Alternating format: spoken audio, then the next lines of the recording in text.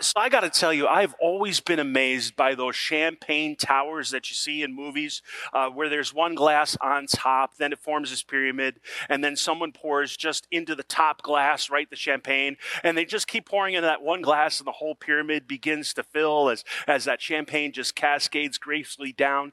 In fact, I have with me a champagne tower that I have. So just hold your breath as I will hold mine as well.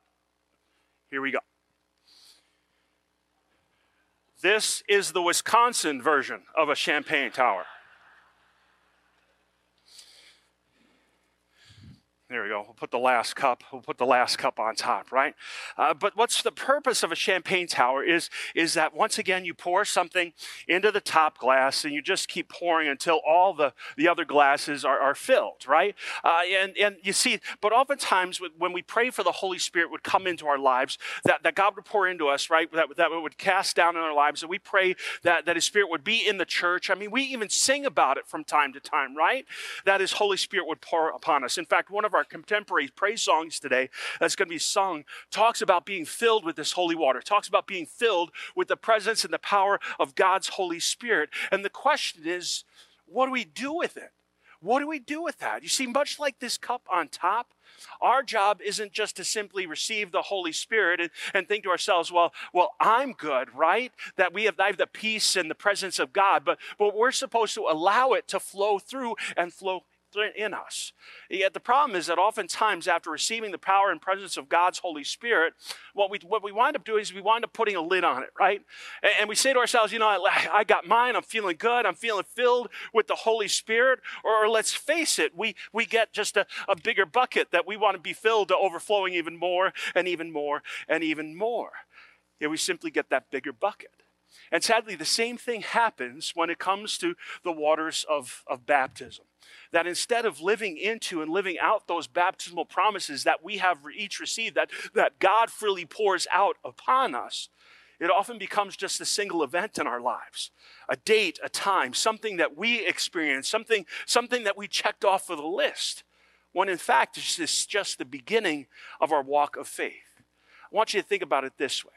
I could imagine that we've all remembered a time, right, that we got soaking wet somehow. Maybe we got stuck out in the rain. Maybe we just got out of the pool, right? Or maybe we're covered in mud or dirt or something gross.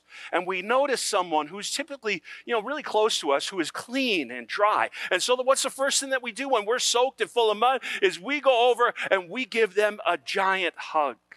So they are no longer clean and they are no longer dry. You see, when God pours His Holy Spirit upon us, the intent is that we would not only be filled, but that grace would trickle down and trickle out of our lives to overflow from us, so that we're not only blessed, but that those around us can be blessed. You see where we're going with this today? But sometimes we use lids. Sometimes we just want a bigger bucket for ourselves.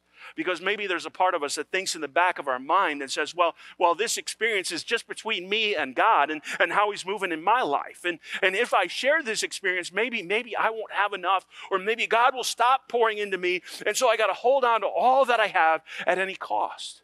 Or let's face it, maybe we just want a little bit of an experience, not too much that we have to change or do something. We say, hey, Lord, if you can open up the floodgates of heaven and pour into my life, that'd be great, right?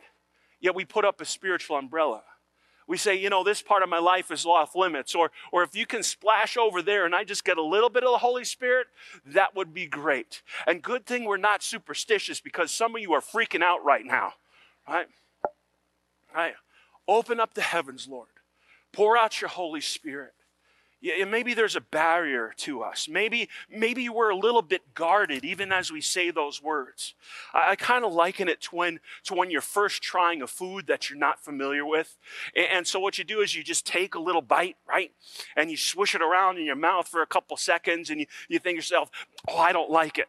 But you didn't even give enough taste to say if you liked it or not. What we have to do is we have to take a big bite and say, okay, now this is something that I'm enjoying. This is something that I can't get enough of. You see, that's the work of God's Holy Spirit.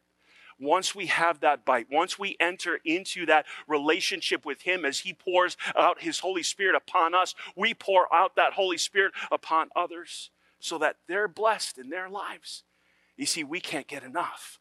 And God will continue to work in and through us. But by holding that gift to ourselves, we often fail to tap into the power that God is offering us each and every day. The more that we rely on him, the more that we listen to the prompting of God's Holy Spirit, the more that he is going to pour into us. I'm a true believer in that. He's going to allow his Spirit to move. Let's say that this bottle of Sprite today, right, is God's Holy Spirit in us. And maybe we had a wonderful experience at worship, right? Or maybe we read something or we heard something on the radio, or maybe that is really resonating with our spirits. Now, we all know what will happen if I open up this cap right now, right? Can I do it near anybody this morning? Yeah, right? You see, that is when we open up the lid and that Holy Spirit is poured out not only upon us, impacting our lives and blessing our lives, but it also blesses those around us as we share that word and that presence and the thing that God has placed on our hearts. But we also know that when this is put to the side and it sits for a while, what happens?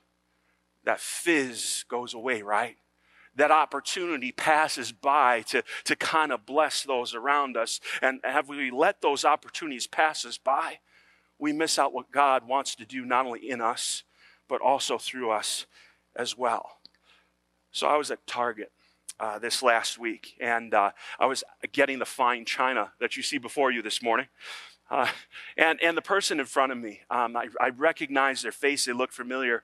And you know, like in those moments when you're like, should I say something? Should I not say something? Should I say something? Should I not say something? Well, finally, I said, you know what? I'm going to listen to the prompting of the Holy Spirit because that's what I'm talking about this weekend.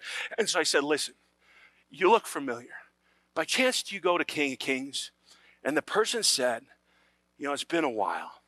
And so I introduced myself, and she said, you know what, you are the second person this week that has said to me, maybe God's trying to tell me something about needing to get back to worship, to get back in that habit. And I said, maybe that's the reason that I'm at Target today, is for that precise reason, to make you feel guilty. I didn't say that last part, by no means. Yet I truly believe that God can use just those ordinary moments in life, right? If we simply listen in the prompting of the Holy Spirit. If we're willing to take that leap of faith in that moment when that prompting is on our hearts and just say, listen, I'm going to follow. I'm going to put myself out there. And it may fail miserably, but at times it may be the greatest blessing that you receive, but it's also the greatest blessing that someone else may receive. See, I don't know what was going on in their day. I don't know if they were wanting or feeling invisible in that moment at that time. Maybe there's that sense that, you know, something's missing. I don't know what quite it is. I don't want to speculate, but maybe that's exactly what they needed.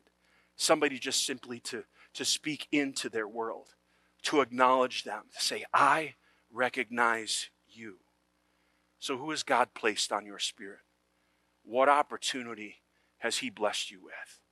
It could be as simple as that. Today we celebrate the baptism of Jesus, where Jesus is baptized. He comes out of the water. The Holy Spirit descends on him, alights on him, which means rests on him in the form of a dove. And a voice from heaven said, this is my Son, the beloved, with whom I am well pleased. Yet this isn't the end of Jesus' ministry. This is just the beginning of Jesus' ministry, because by the power and through the grace of God's Holy Spirit working in Jesus' life, that's where he found strength to battle temptation. We're going to hear about that next week. He allowed the power of the Holy Spirit to strengthen and move through him. And God has poured out that same Holy Spirit upon all believers, upon each and every one of us that are gathered here today. It's just a matter of opening the floodgates of heaven and taking our bath, those baptismal promises, outside and starting to live those promises. Allowing that promise to flow in and through us. Not with the lid on. Not getting just a bigger bucket so we can experience more. but more like a colander, right? That experience just flows freely in and through us. Anybody want to come up so I can pour water on their head to give an example? No? You get what I'm saying, right? As I was reflecting on the message this past week, a certain song came to mind. We're going to be singing it as part of worship today, but it affirms the victory of Jesus Christ that allows us to lift our heads and our hearts above whatever storm that we might be facing. Even though things rage around us, there is a sense of peace and calm that allows us to lift our voices. Yet it also, I believe, speaks to the message before us today, and it begins, my life flows on in endless song. You see, there's a continual movement that's being alluded to here. David uses a similar image in Psalm 42 when he says, as a deer longs for flowing streams, so my soul longs for you. That there's that movement, there's that health, right? There's something that flows through us. There's something constant and continual. The second verse of that hymn says, through all the tumult and the strife, I hear the music ringing. It finds an echo in my soul.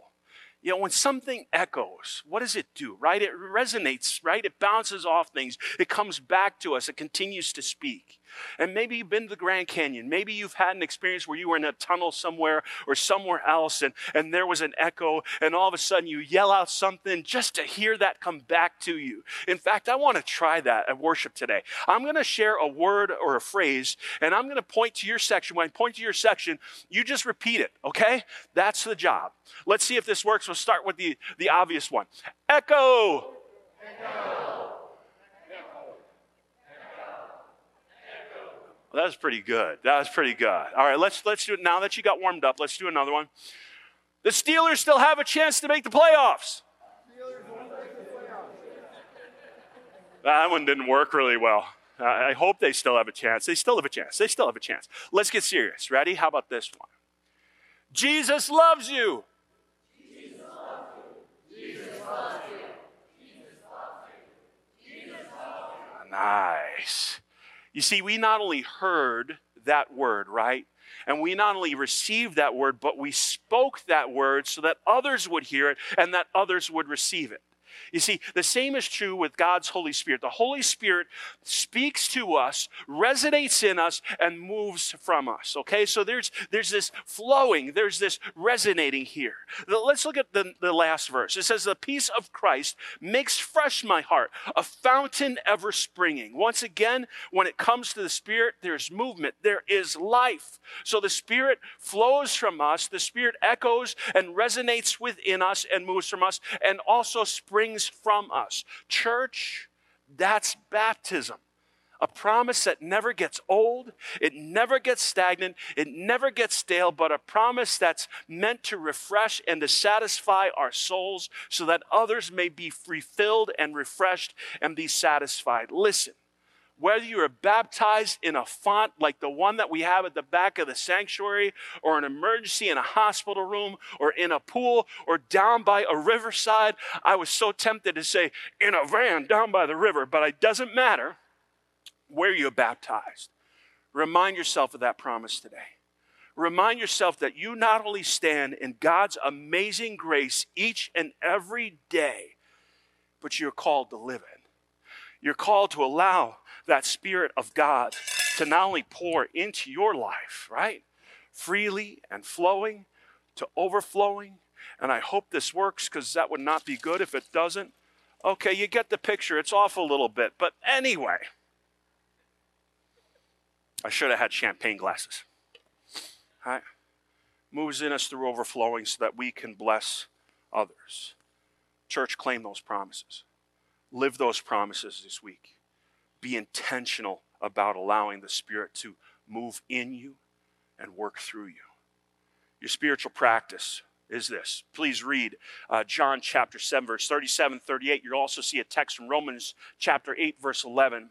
And the question that I want you to wrestle with is, how can I be living water and allow God's Spirit to move through me? So how can I allow this Spirit of God that is dwelling inside of me to bust loose? The next part is apply. After worship today, place your finger in the baptismal font in the water. Make the sign of the cross on your forehead as a reminder of your baptism. And as you go forth from this place, respond boldly to the prompting of God's Holy Spirit on your heart. And it'll be amazed at how that impacts you and how it impacts those around you. In his name we pray. Amen.